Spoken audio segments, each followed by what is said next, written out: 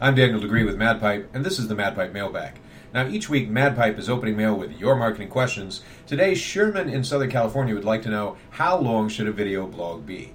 For those who don't know what a video blog is, it's really simple. It's like a regular blog post, only posted to YouTube as a video or posted to your own blog as a video. So the average length of an effective video blog is 1 or 2 minutes. After about 2 minutes, attention span starts to taper off. Now, if you've got a lot of substantive material, you can occasionally do a longer one, but it has to really pay off. So keep it down to about 1 or 2 minutes. Short answer this week: if you'd like to submit mail to the MadPipe Mailbag, just go to madpipe.com/mail. That's madpipe.com/mail. We'll see you again in a week.